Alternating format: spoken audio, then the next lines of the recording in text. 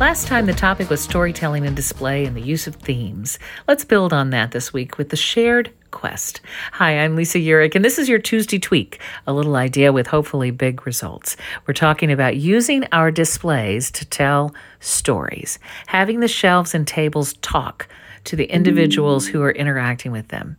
We know that themes are an easy and good way to engage. Let's take that a level higher to a different sort of display, what I'm calling the shared quest display. The shared quest is a little different because the theme is something the viewer is involved in with others. It helps us build community out of a sense that we're pursuing something together.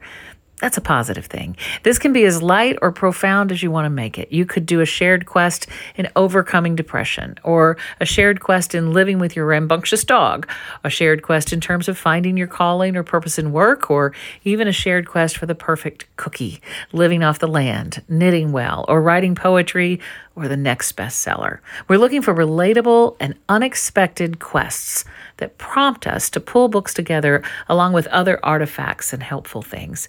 The shared quest display should declare the quest with a great title at the top or a sign that connects with a title at the top. The shared quest takes this idea of a theme a step or two more deeply into the journey. Come with me. Let's do this. Let's think together. There's a sense of shared paths that comes from the shared quest. Something to try. A little tweak as you look at key displays in your store. How could it reflect a quest that your customers care about? Maybe start by jotting down a few of the common quests that folks talk about as they look for books. It'll come to you. And I'm hoping this is helpful in our shared quest for connecting with people and helping them fall in love with books. Come with me now. Come with me now.